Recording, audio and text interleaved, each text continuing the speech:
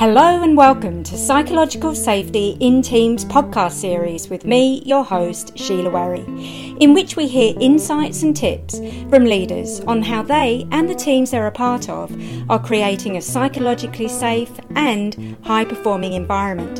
It is my aim to illuminate ways for you to increase your own levels of psychological safety in teams and how you can set up the conditions for others to do the same. I hope you enjoy the discussions.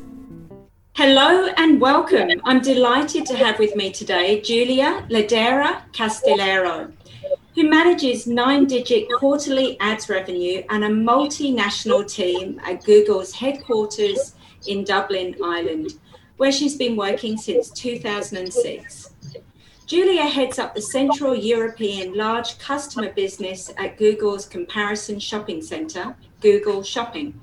As part of her work, Julia not only manages customer-facing teams, but also leads on a variety of projects, many of them cross-functional. Beyond her work at Google, Julia is a certified executive in leadership coach. In fact, it was on a course on team coaching that we met last year. Both in her corporate work and private practice, Julia puts an emphasis on career and performance coaching, which is anchored in identifying and building success from individuals' values and personal strengths. And I'm really looking forward to hearing more on her approach today. Julia, welcome to the podcast. Thanks, Sheila. I'm delighted to be with you today. And Julia, you know that in Series 1, we focused on how to build psychological safety in teams. And in Series 2 of this podcast, we're now really turning our attention to how to ensure accountability within a team while continuing to cultivate psychological safety. And I know the work that you do, it's a very revenue-driven environment. And yet I also know from talking with you that you really understand the importance of keeping psychological safety in mind as you hold your teams to account for hitting their necessary target KPIs. So I'm just wondering, to kind of kick off the conversation, is there anything you'd like to share about that before we dive into this conversation? Yes, sure, Sheila. So I think the whole topic is a really, really important one. And I think in what arguably is a high pressure environment, because we're focused on delivering hard KPIs and sales, you would maybe think that should just comes with the topic of sales, let's say.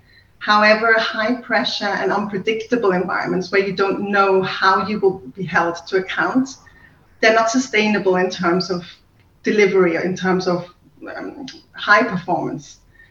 People don't feel safe if they don't know how they're going to be held to account, or if they're being pressured in unhealthy ways.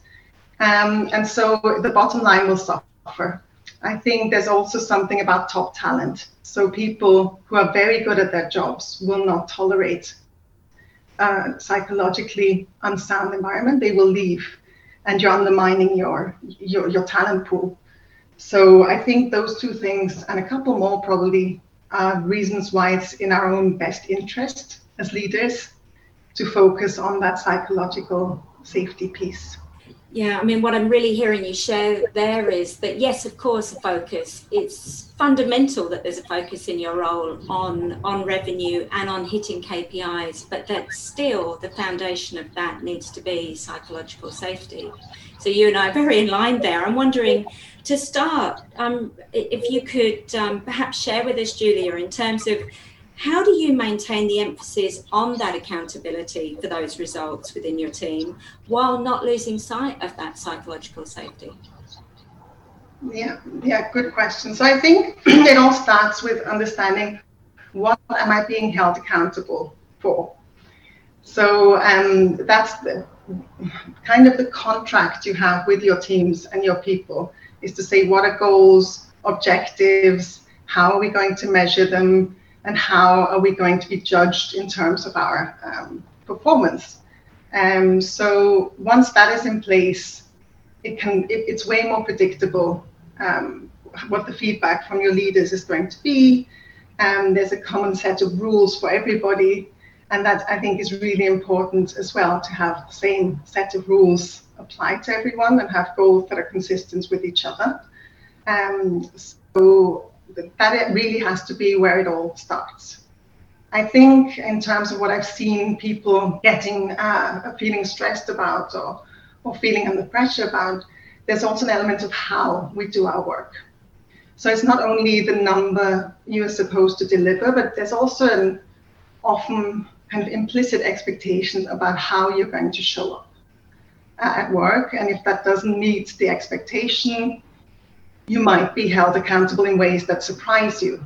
And I think you should consider as a company and as a leadership team to make some of those how expectations explicit as well. So things like collaborating with others, things like how we treat our customers, those can be codified to a certain extent.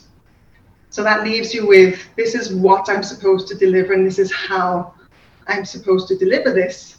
And this is what you should be feeding back on as a leader, not on random things, what has been agreed in the first place. And I think maybe two more things on that. One is leadership teams should have goals as well, and that are obviously consistent, but also clearly communicated. And they should hold themselves accountable to those goals vis-a-vis their teams very transparently. And all of it has to kind of fit into the culture of that workplace. So not all workplaces need to be, let's call them soft environments. They just need to have a culture that is clear or felt by everyone. And then whatever you agree has to be consistent with that culture. If I were to summarize very briefly what I heard there, Julia, it's the bits that stood out for me was setting expectations. So being really clear in terms of the what, like what's expected of you, what are the goals, what are we trying to achieve, and how do we measure them? And then the how of that. How do we go about interacting with each other and working towards those results? And then I also heard you talk about the sort of the leadership team holding themselves, so really role modeling that and holding themselves to account and making sure that that is fitting with the culture that you're trying to work towards or have created. Yeah, absolutely. And I think that last piece, role modeling is the essential piece. Otherwise, there's a kind of cognitive dissonance for our teams that in and by itself will not make them feel psychologically safe.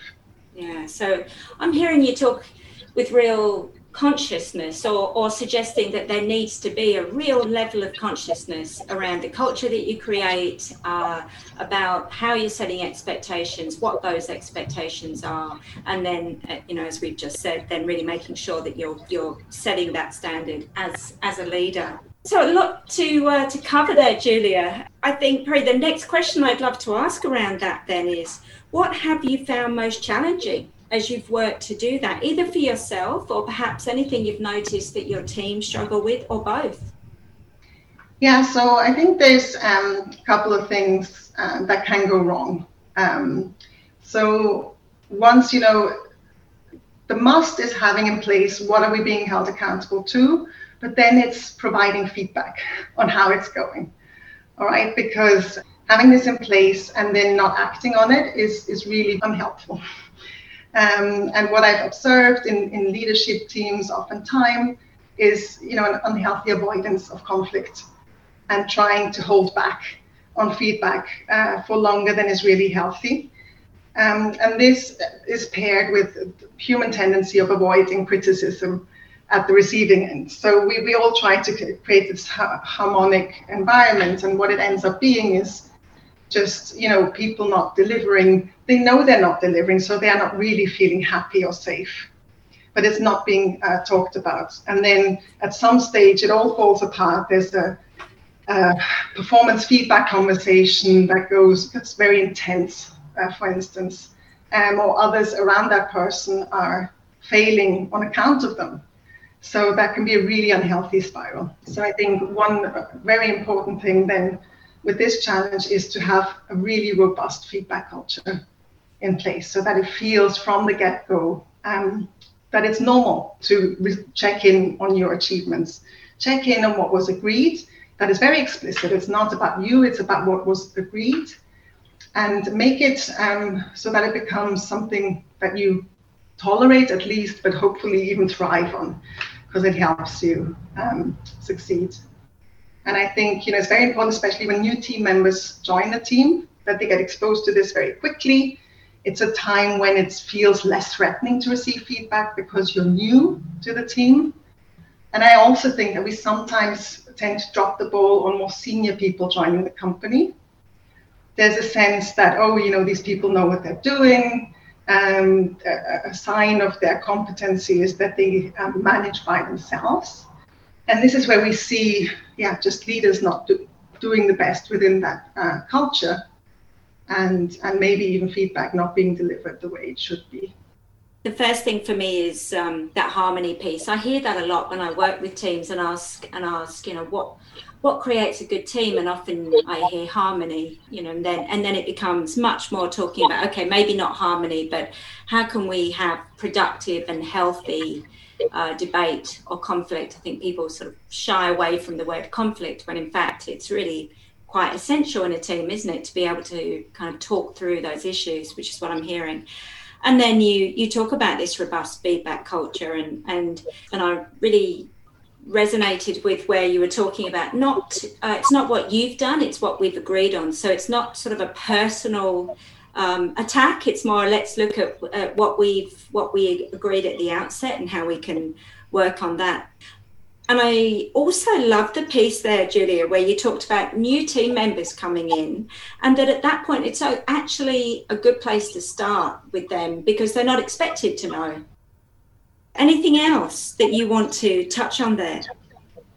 Yeah, I suppose, again, coming from the environment that I have worked in is what can happen and be really challenging is when leadership is under pressure. Those quarters that we have where the vice president or the customer where is really, really putting on a lot of pressure. And this is where you need to hold firm. Whatever was your approach in the good times has to be the same approach in what's going on. And you need to, not withdraw into meeting rooms and figure out what are we going to do with the business. You have to do that, yes, but you also have to spend time with the teams that are going to deliver whatever is that on top that has to be delivered now under pressure. And that exactly is the time to spend more time with the teams and to renegotiate what the new accountability is, or to affirm that the old expectations are still in place. And I think this is also where we as leaders have to scan ourselves very much. So I do believe that as a leader, you have to be very self-aware and understand your own leadership style. And if you yourself feeling under pressure and defensive, that might, the way you show up can really change. And that can destroy trust in a way. And that is very hard to fix if you don't get that right. And the more senior the leader, the more responsibility they have for not making that happen. Yeah, completely agree with you. And in terms of the piece around being under pressure, and then that can be, that's one of the things that I often see, of course, is high stakes situation, people under pressure. That's when things start to fall by the wayside. And what I heard you say there was defensive. It sounds like for you, perhaps, the minute you feel yourself becoming defensive, it's almost like a flag. It's time to scan myself and look inwards, what's going on for me. Yeah, absolutely. And it's also within all of this is a commitment by leadership teams to spend time on these topics. So the conversation I'm having with you now, it has to happen within the leadership team. It's not only me as an individual leader, but me, if I'm the leader of that leadership team, if I'm a member, we all have to operate in the same way. Again, I'm coming from a large company where we would have these big teams. But that has to be really, really a discussion that has been had and something where we all show up in a certain way. Or we have the culture where we can call each other out if we're kind of dropping the ball. I think it's also a moment where managers of managers need to show up in a very clear way and say, not, okay, how are we going to close this gap but how are you leading your people through this? How are you harnessing the skills and strengths that you know about your teams to get that extra mile going that we need? So rallying a positive way rather than, falling apart and saying, okay, you didn't do this, this can't possibly work. So it's really, really important.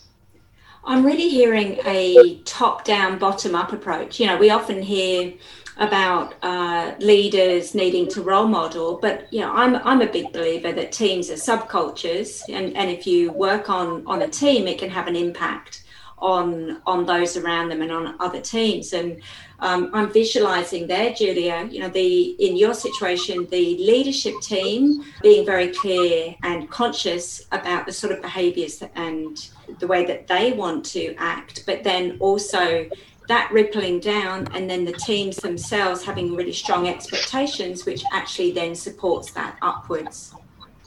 Yeah, exactly. So I think, if you have that culture in place where people feel I have clarity, what's expected of me, but I have autonomy in how I'm going to deliver that, then you have the opportunity to harness strengths or intrinsic motivation and kind of rally people in a certain direction, because they will feel empowered. They won't be risk averse in terms of making decisions or making suggestions even in terms of what we could be doing. In an ideal world, if you're under pressure, your team just steps up and has ideas and feels uncomfortably excited about trying to hit something, and you tell them, look, this is what we're aiming for. We know it's going to be hard, but I really believe that if all of us do what we do best, we'll be surprised by what we can do. So I think a little bit of inspiration and vision, if you've done your other homework well, that's where you want to be in those really rough spots. So that was going to be a question I was going to ask, actually, was in that high pressure environment, for instance, and that you need to go in and work more with the team, as you've said, and how do you do that? But what I've heard you say there is that you have a good understanding of your individual team members, their strengths, their areas, and then you are explicitly framing up the conversation and saying, this is what we need to do given the situation we're in. This is what I'm asking for, and being very explicit about that, framing the work, so to speak. Being really transparent. So I'm a big fan of sharing as much as I possibly can with every single individual in the organization. And I think it's also incredibly important to understand within yourself that pressure it doesn't lead to performance. Especially psychological pressure, fear. Literally, unless you're telling somebody to run out of the building because it's on fire, you should never put that much pressure on anyone, because they're not going to show up great. So in any work environment that is a little bit more complex, where you have to engage, like it's the case for me with customers on the outside, you can't put people under pressure, because it's not going to lead to the outcome you want. On the contrary, and analyzing your kind of instinct, your lower instinct to put pressure because you are under pressure, but then understanding that you're going to achieve the opposite, really thinking that through as a leader is incredibly important. And it will free you to say, well, whatever we hit, my chances are higher if I encourage people and spend more time with them than if I pull back and take out the stick rather than the carrot. Yeah. And yet I hear you can do that, Julia, because you've set the expectations up front. So you've been very clear about what's expected, and then that allows you to then not have to bring out the stick and really focus on what conversation do I need to have in this moment with this person to get the best from them. Would that be true?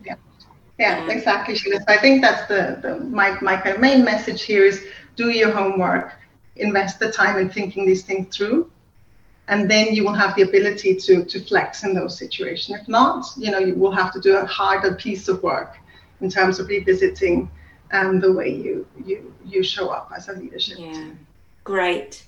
I think that brings us really nicely to my last question then, Julia, which is, as you consider how best to cultivate both accountability and psychological safety to really keep working towards that high-performing team, can you share 3 tips for the listeners to take away? Yeah. So I think it's more or less a summary of some of the things we've just discussed. So I think the first thing is scan your own emotions as a leader and be clear on your values, your leadership style. That has to be congruent, and people need to know what to expect. It's like a parent. Parents have to be strict, but they do, if they're consistent, children will be fine. They'll be safe. And I think that's the first thing. You need to role model what you want to see. And if you're the leader of a leadership team, you need to create that culture within that team. I think the other one is to, when there's a pressure situation, just use your own strengths as a leader. You need to be aware of what those are and harness them even more. And then if you should know your team's strengths and harness those. So it's really the positive, bring out the best in everyone by harnessing the best in everyone. And I think the last one I would say is trust. Trust people to want to deliver and to want to do the right thing. The upside of micromanaging is so small, and the downside is so big. So yeah, if you micromanage people, they will become risk averse. They won't deliver great outcomes, and they won't run extra miles. So let them be, trust them, but do spend a lot of time with them, so you can identify those strengths. Fantastic! What great tips for our listeners to take away and to mull over and to really put into practice. Julia, thank you so much for being part of the podcast. Really enjoyed the conversation today. Thanks, Sheila. It's been an absolute pleasure. Thank you. You've just been listening to the second series of Psychological Safety in Teams podcast with me, your host, Sheila Wherry.